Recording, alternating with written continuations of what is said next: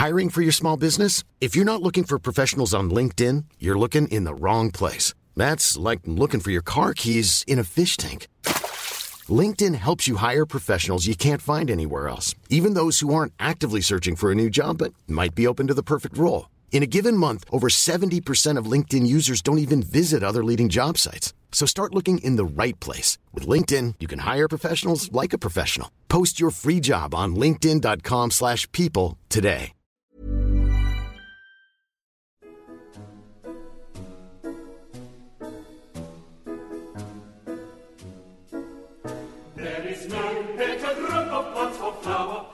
My thanks for our sponsor this week, Hayloft Plants.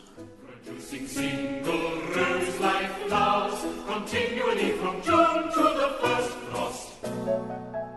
Hello and welcome to This Week in the Garden.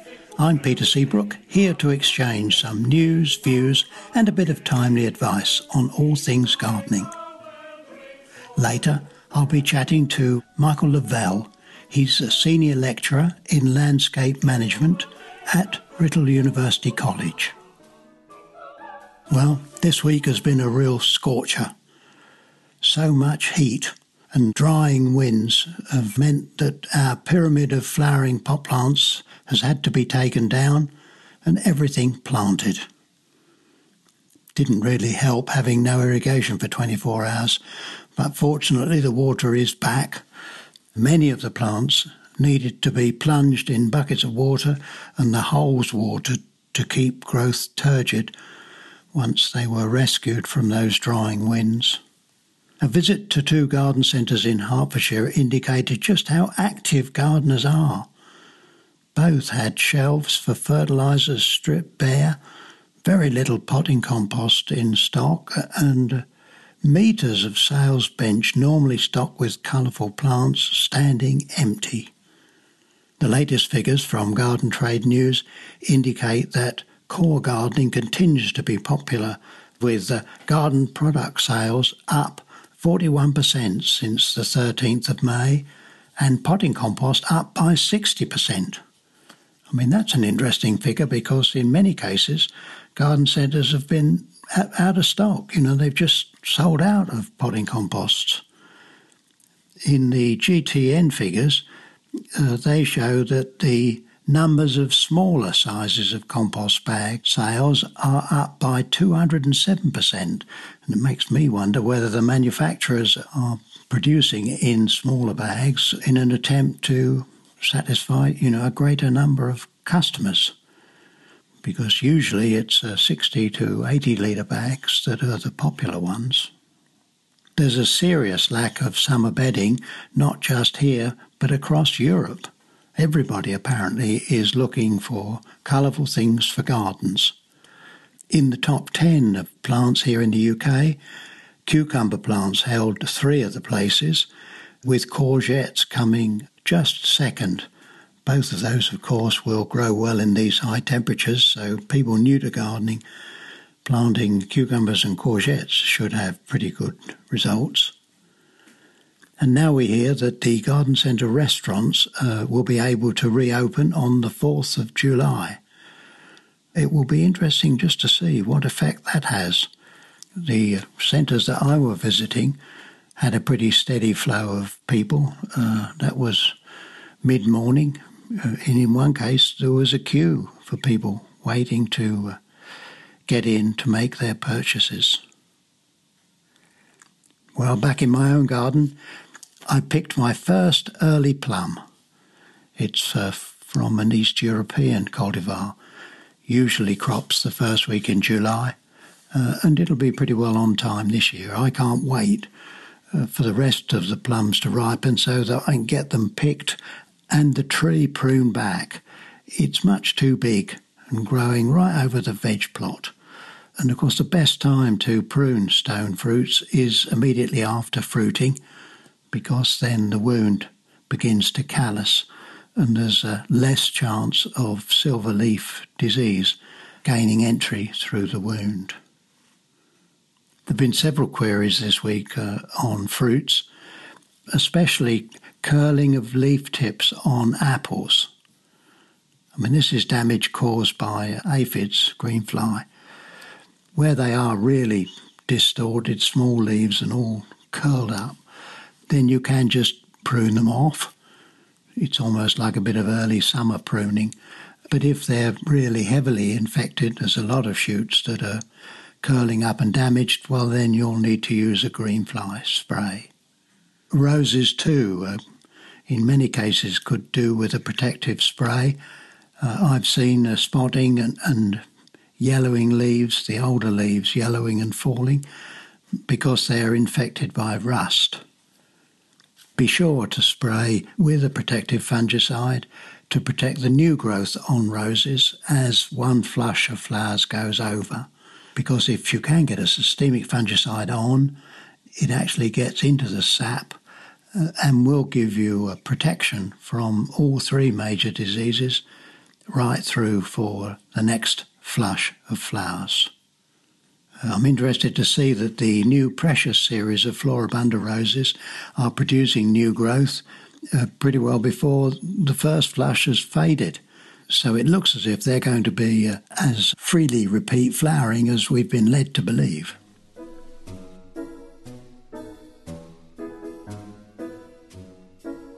Well, my guest for interview this week is Mick Lavelle, the Senior Lecturer in Landscape Management at Writtle University. You may have noticed that we've had a number of guests on our podcast that have come from Writtle, and of course that's where I was trained. Back in the 1950s, there were just 40 or so of us horticulturists, and it was mostly agricultural students. And Rag Week, the students usually got up to something, and on the roof over the main entrance was a finial. It was usually the challenge of some students to get something up onto that little tower and finial. I remember one year the agricultural engineering students managed to get an Austin 7 up on the roof. Lord knows how they did that. But more commonly, a chamber pot was stuck over the top. And the principal at that time, Ben Harvey, used to take out his rifle and shoot it down. We horticulturists were just a bit overshadowed by all that agricultural interest. And on one of my 2 years, I seem to remember that there was a big banner erected overnight across the main entrance, which renamed the college the Essex Institute of Horticulture rather than the Essex Institute of Agriculture. But I'm afraid our banner didn't stay up there very long. Interesting to see what students are likely to do in these days. I'm not sure whether health and safety would look very kindly on youngsters clambering 2 stories up onto the roof to get up to some kind of prank. I'm sure they take their studies much more seriously. I'm Sandra, and I'm just the professional your small business was looking for. But you didn't hire me because you didn't use LinkedIn Jobs. LinkedIn has professionals you can't find anywhere else, including those who aren't actively looking for a new job, but might be open to the perfect role, like me. In a given month, over 70% of LinkedIn users don't visit other leading job sites. So if you're not looking on LinkedIn, you'll miss out on great candidates like Sandra. Start hiring professionals like a professional. Post your free job on linkedin.com/people today. Hey, it's Ryan Reynolds, and I'm here with Keith, co-star of my upcoming film, If, only in theaters May 17th. Do you want to tell people the big news? All right, I'll do it. Sign up now and you'll get unlimited for $15 a month and 6 months of Paramount Plus Essential Plan on us. MintMobile.com/switch. Upfront payment of $45 equivalent to $15 per month. Unlimited over 40 gigabytes per month. Face lower speeds. Videos at 480p. Active Mint customers by 531.24 get 6 months of Paramount Plus Essential Plan. Auto renews after 6 months. Offer ends May 31st, 2024. Separate Paramount Plus registration required. Terms and conditions apply if rated PG. I'm very pleased to welcome today Mick Lavelle, who is Senior Lecturer in Landscape Management at Writtle University College. Mick, how did you get into this whole world of landscape management? I fell into landscaping in some ways by accident because, as you'll probably remember, Peter, many years ago, to be a student, you had to work for at least a year in the industry And then he went to study for a year, and then he had to go out and do an industrial placement. And prior to being a student, I'd been an estate gardener. And realistically, that's all I wanted to be. I was quite happy. I loved working on the estate. I loved the estate life. The old head gardener I worked for, he sort of detected that there might be a brain in there, suggested I went off and did what was then an HND. And the industrial officer there said, no, you're not going back onto estates. We're going to send you off to be a landscaper. And so I duly went off and worked for Frosts of Milton Keynes.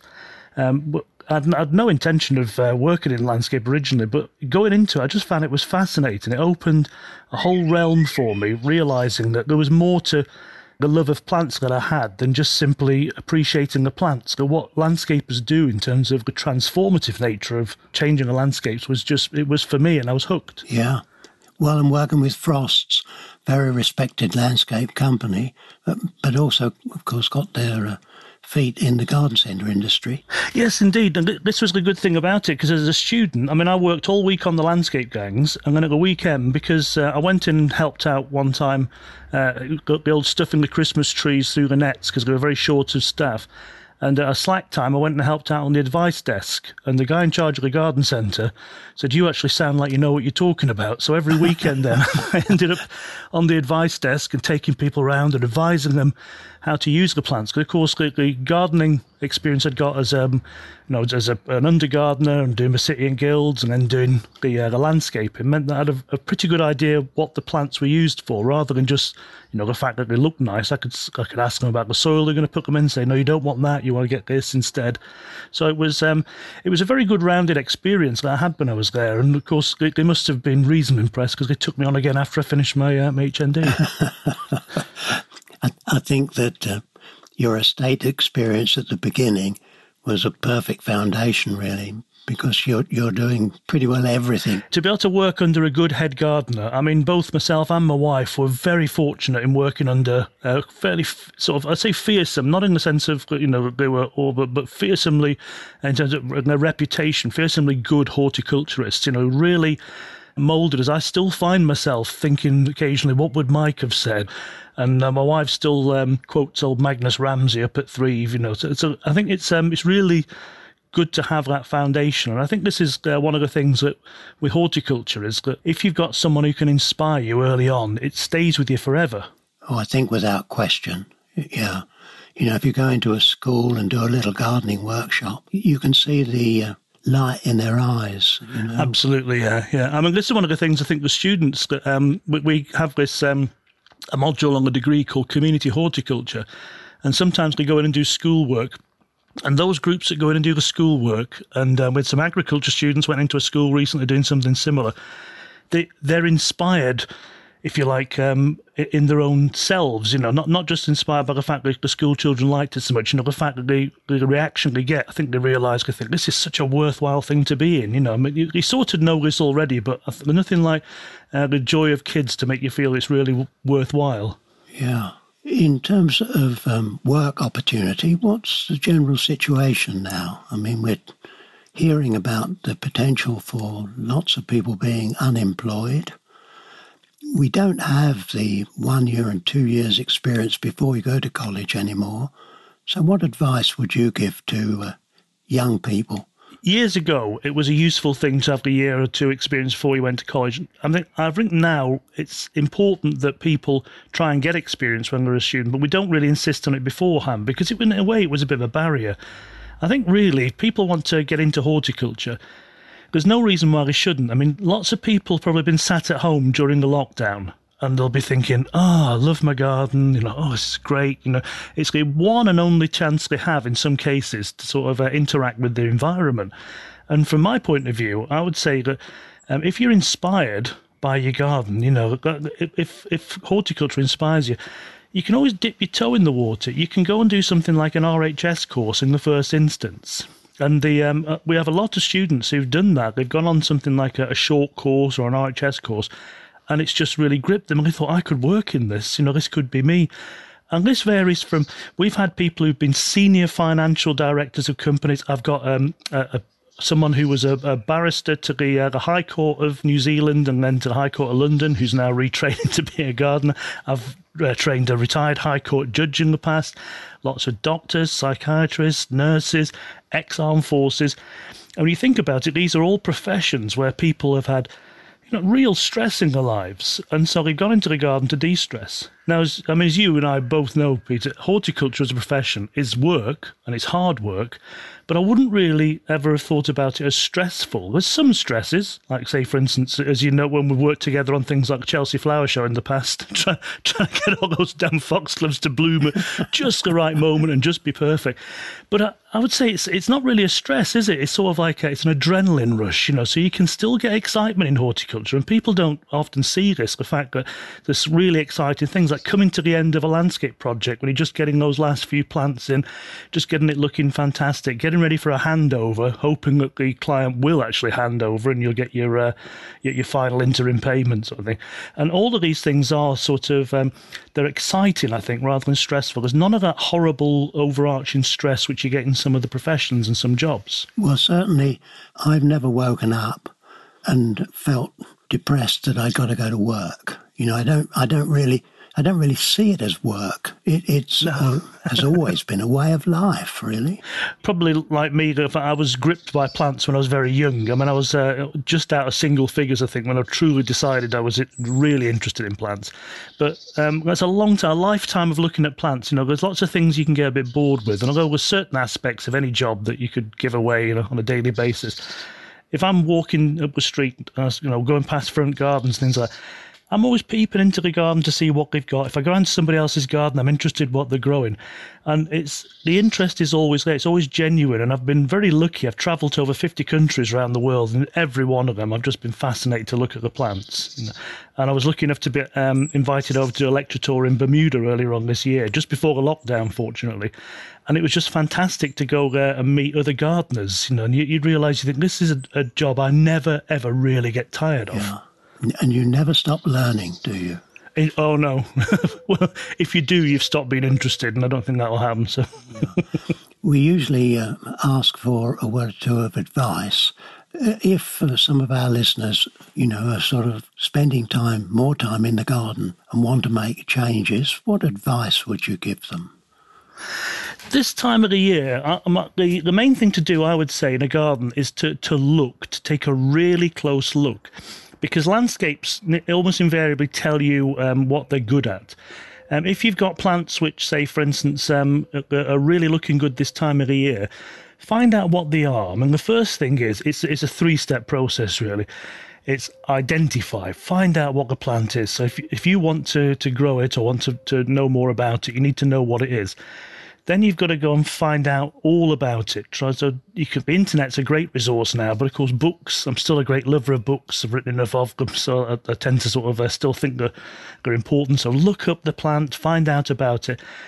And then once you've found out about it, go back and look out in your garden and think, okay, so if that likes this, and I know that that's the situation for this plant, what else can I grow there? And you then it's that old mantra then, right plant, right place.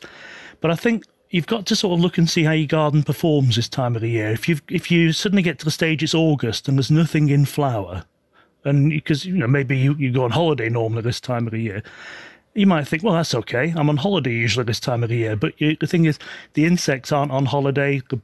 Birds and other things aren't on holiday. So you need to try and keep the garden functioning all year round, and try and think of your garden as an outdoor space for the whole year. So when you're spending time out in it, it's really have a good think, have a good look, and get a pencil and paper and make some notes, because memories are sometimes a bit of a tricky thing. I think writing things down is of enormous value. And cameras too. Absolutely, Although you almost want to print the pictures off, don't you? People, take hundreds, if not thousands of pictures, and then, of course, they're lost in the camera somehow. They are, yeah. Do you know a trick from the designers, which sometimes is useful? You can do what they call a mood board, which would be simply just pasting the pictures into, and it could be some sort of a document on the computer. And so you've just got lots and lots of pictures. So you can say, do this in January, February, March, all through the year, and go around your garden and take pictures of what various bits of the garden. And then you can sort of, you can look back over a year and you can think, oh, it looks really dull at this time of the year, or doesn't it look fantastic at this time of the year? And it was the same sort of thing then, to sort of try and plan what it will look like all through the year in a more sort of constructive way.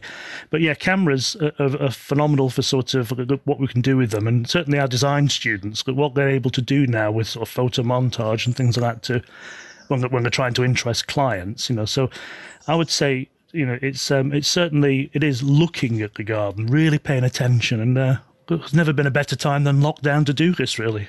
So if somebody is to look for further education, where do they go? If you are a complete sort of novice to education, so maybe you left school at 16 or something, and you haven't got a lot of qualifications, there are courses which would suit you. And the other thing I would say straight away is if people have turned off now thinking, yeah, that's education, I'm a bit too old for it. I mentioned the High Court judge that I trained before. He was 83 years old and had to be dissuaded from doing an arboriculture course because he wouldn't have completed the climbing element of it.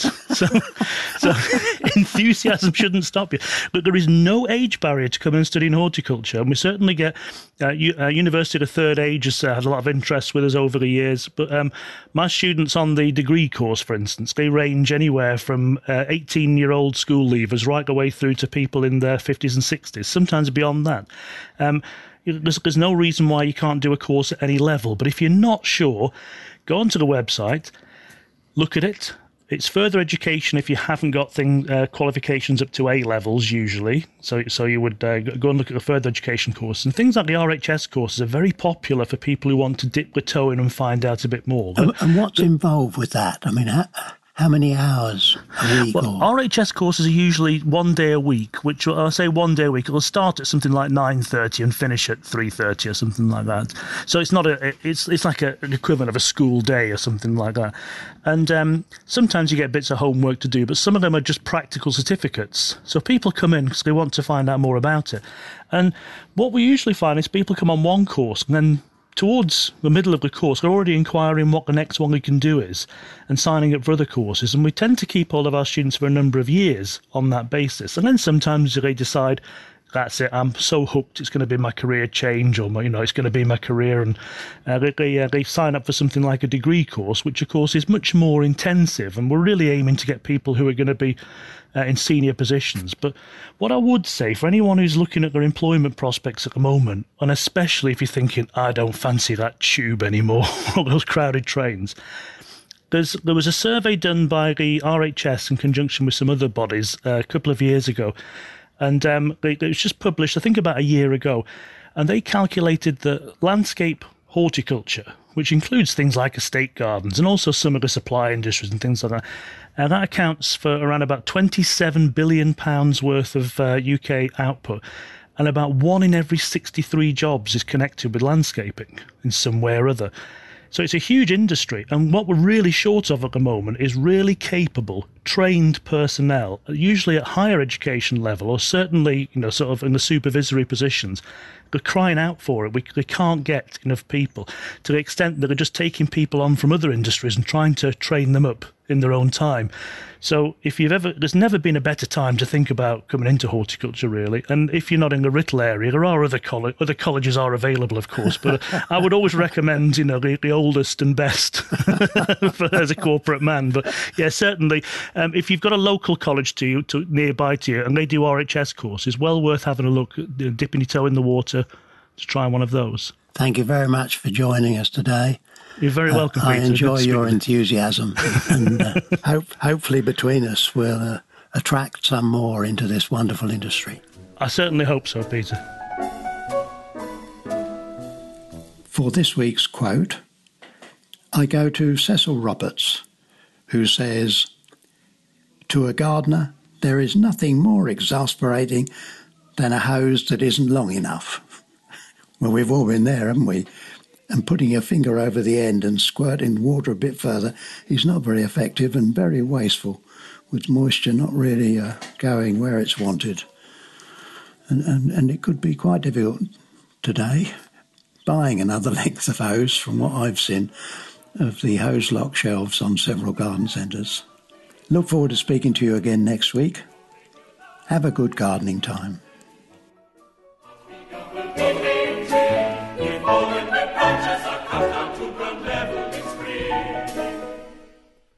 My thanks for our sponsor, Hayloft Plants.